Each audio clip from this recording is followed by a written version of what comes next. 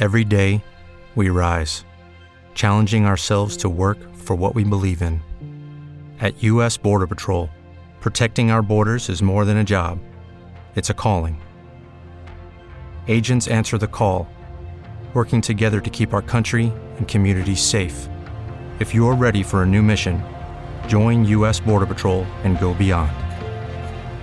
Learn more at cbp.gov/careers.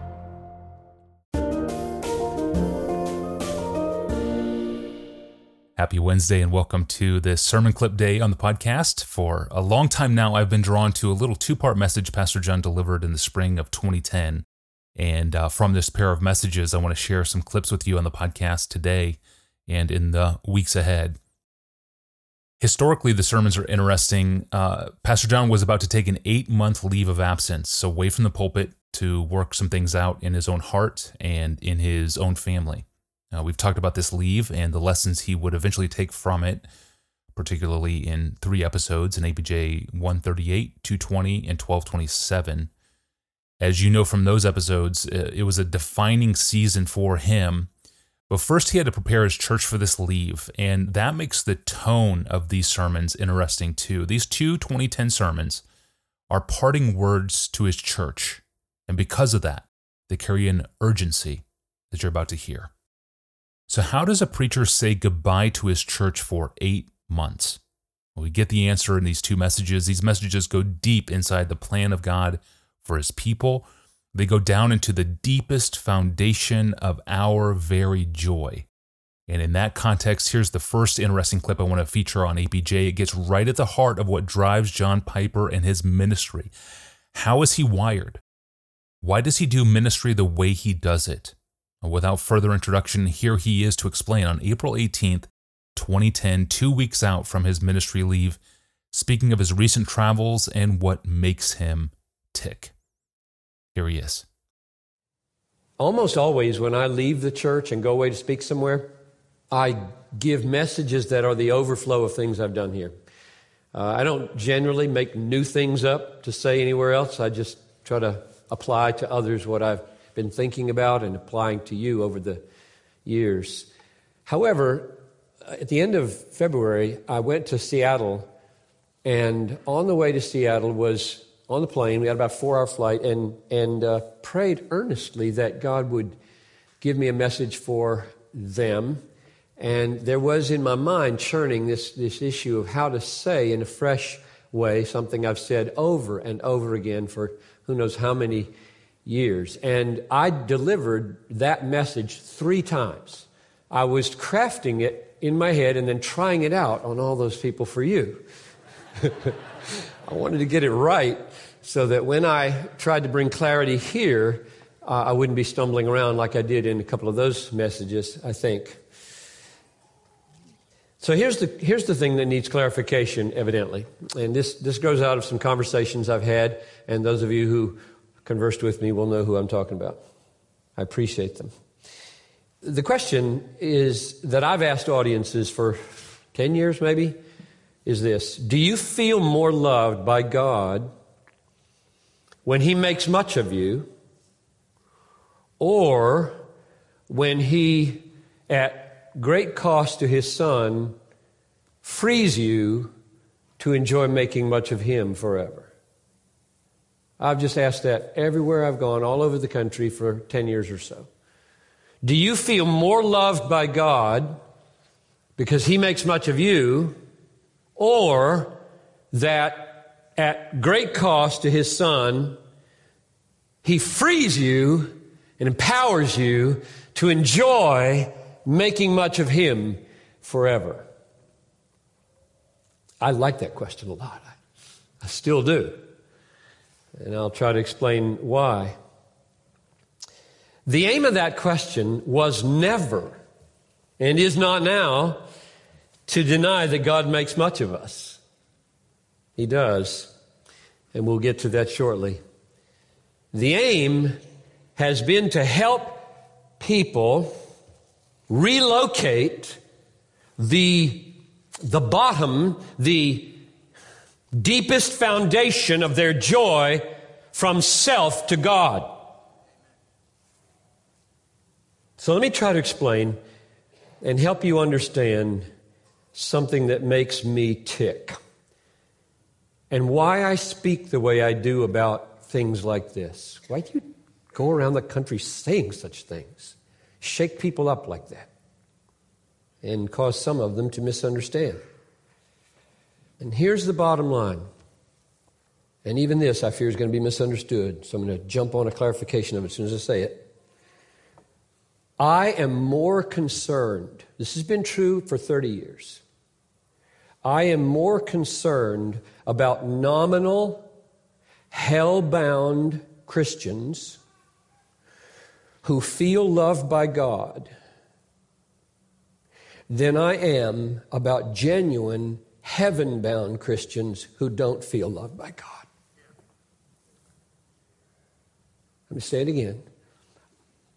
I don't know why, but as I just do what I feel like doing in the Word and in preaching, I feel more concern for nominal, hell-bound, church-going Christians who feel loved by God than I do about genuine, authentic, born-again, heaven-bound Christians who don't feel loved by God. Okay, now lest any of you poor souls who don't feel loved by God, and there are many of you, think that means He doesn't care about us. He just said so. I didn't. I care really deeply about that issue. But if I have to rank who I want to jostle and bring, I want to rescue people who are totally deceived about whether God loves them or not, savingly. But I really, really care about my family, you, and whether you live at a halfway Christian life, knowing He loves you and never feeling it, and really saved, because there's that seed deep down.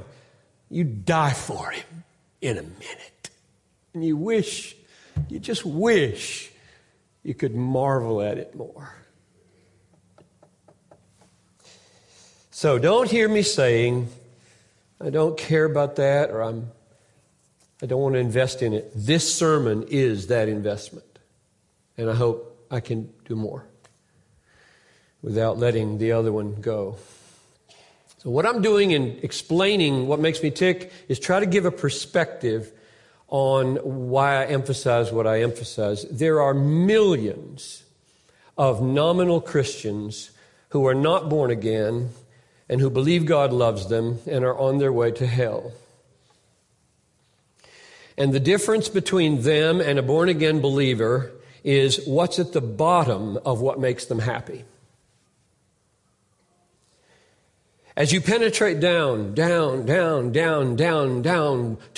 what makes them happy, and you get to the bottom, it's different for a born-again person and an unborn-again person. Millions of nominal Christians have never experienced a fundamental change in the foundation of their happiness. They haven't experienced it. They go to church for other reasons.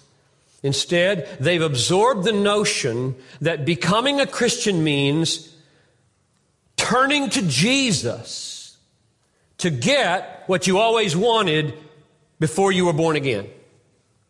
No change in what you want. No change in the bottom, the foundation of what thrills you. Just get it from a new place. The baggage in the hotel room are the same, got a different bellhop. The meal stays the same, got a different butler. And they think they're Christian. And they feel really loved because he's producing. My life is going better. They want a happy marriage, so they turn to Him to get it. They want peace of conscience, so they turn to Him to get it. They want freedom from guilt feelings, so they turn to Him to get it. They want escape from hell, So they turn to him to get it. And every unregenerate person on the planet wants those things. You don't have to be born again to want out of hell. You don't have to be born again to want a good marriage. You don't have to be born again to want any of those things. So what's new? Got a different bellhop, different butler, a different servant to give me what I want.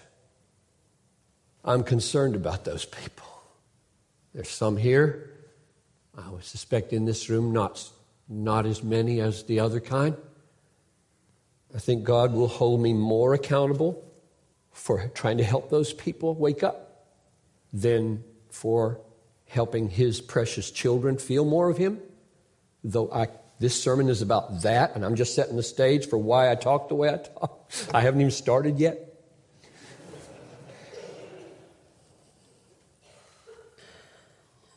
In other words, they would say, this people I'm so concerned about, we have desires and we turn to Jesus to get them met. And he is so loving to meet them. No change at the bottom, no change in your cravings, in what makes you most deeply happy. No change in the decisive foundation. You just shop at a new store.